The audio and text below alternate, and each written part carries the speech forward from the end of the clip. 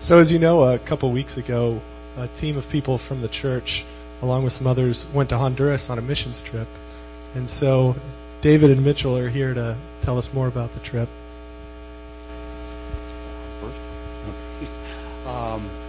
First, I want to thank the entire Rock community for the last number of years loving on me and preparing my heart to consider and commit to this particular trip. It really helped me.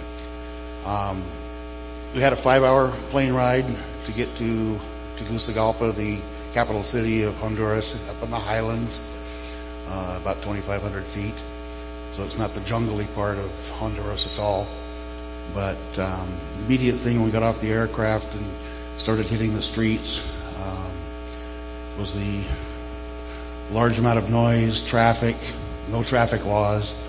But the children on the street were selling chicle, which is the Spanish word for gum. 50 years ago, my first trip to Mexico, they were doing the same thing. So these children are still eking out existences on the street.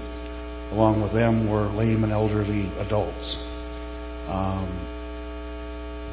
A little bit later in the week, we also had the privilege of serving about 150 men at the dump.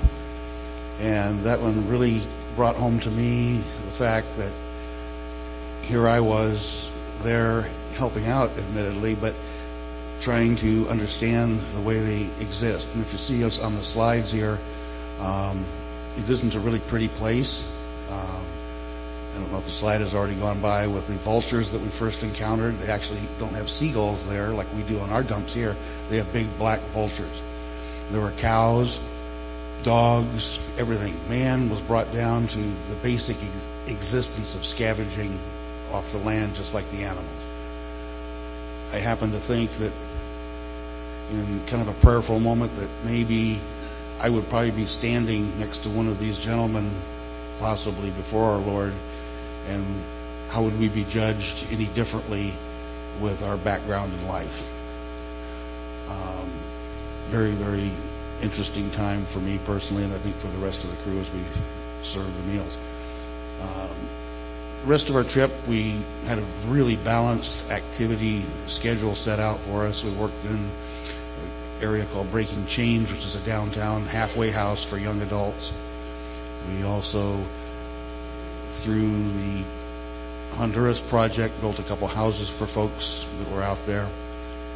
We also visited and supported Mi Esperanza, which was a home or vocational school for abused women. And finally, we ended our trip for a couple days out with the children at the Dasco Children's Home and School. I think probably the highlight of that trip, or that part of the trip with the children, is that the Rock has been there before. And we're starting to show a pattern of consistency, which is kind of an obedience issue with God to be consistent. And probably one of the most consistent aspects of the thing, they love Mitchell. Mitchell was probably the highlight for them. He was very involved. There'll be a picture, I'm sure, in there of him definitely arm wrestling their champion down there. And I don't know what the outcome was, but Mitchell did a great job. So I invite you all to come down with us next year, and appreciate that, Mitchell. Thank you, David. I've been going back to Honduras for 5 years now. I go every spring break. The least I can say is that's not enough time. I kind of feel bad because I don't make enough time for them. And that is definitely something I need to work on, because I sort of focus on when I'm there, I feel like I'm doing good, and I'm doing a lot of stuff, and I love it. And I just want to go back, and I want to stay there. But if I could I can honestly say after this trip, if I could drop school and just live full-time missions if I had enough money, I definitely would. I think that while I'm here in California, I don't get out of my comfort zone enough. But while I'm there, I don't know. I feel definitely a calling to stay in Honduras, and it's great. In total, I have to say, with the work we did, we built 12 beds, 2 houses, 8 benches, and 2 doors. So that's, yeah. Yeah, so that's just a little glimpse of the impact we make down there. And what's really cool about this trip is I get to go back every year, and I get to see what I did last year.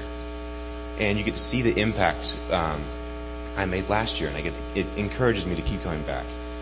And so on this trip especially, it just gets more real, because I've been going since I was 12, and when I was 12, I didn't really understand it. And so now it's starting to become more real. The culture difference is way more drastic, and I'm just starting to understand it more. And each time I go, God just works in my heart a little bit more. And not only in mine, but the people that we take with us, our team members, people down in Honduras.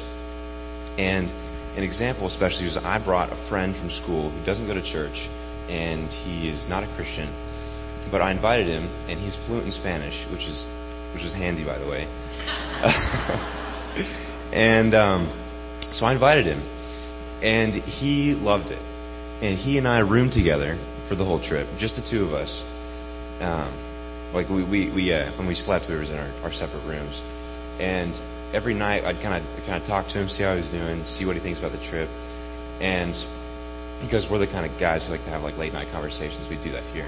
And so I just get talking with him. And when we were at Tedasco, the orphanage, I think that's right there. Some of the kids.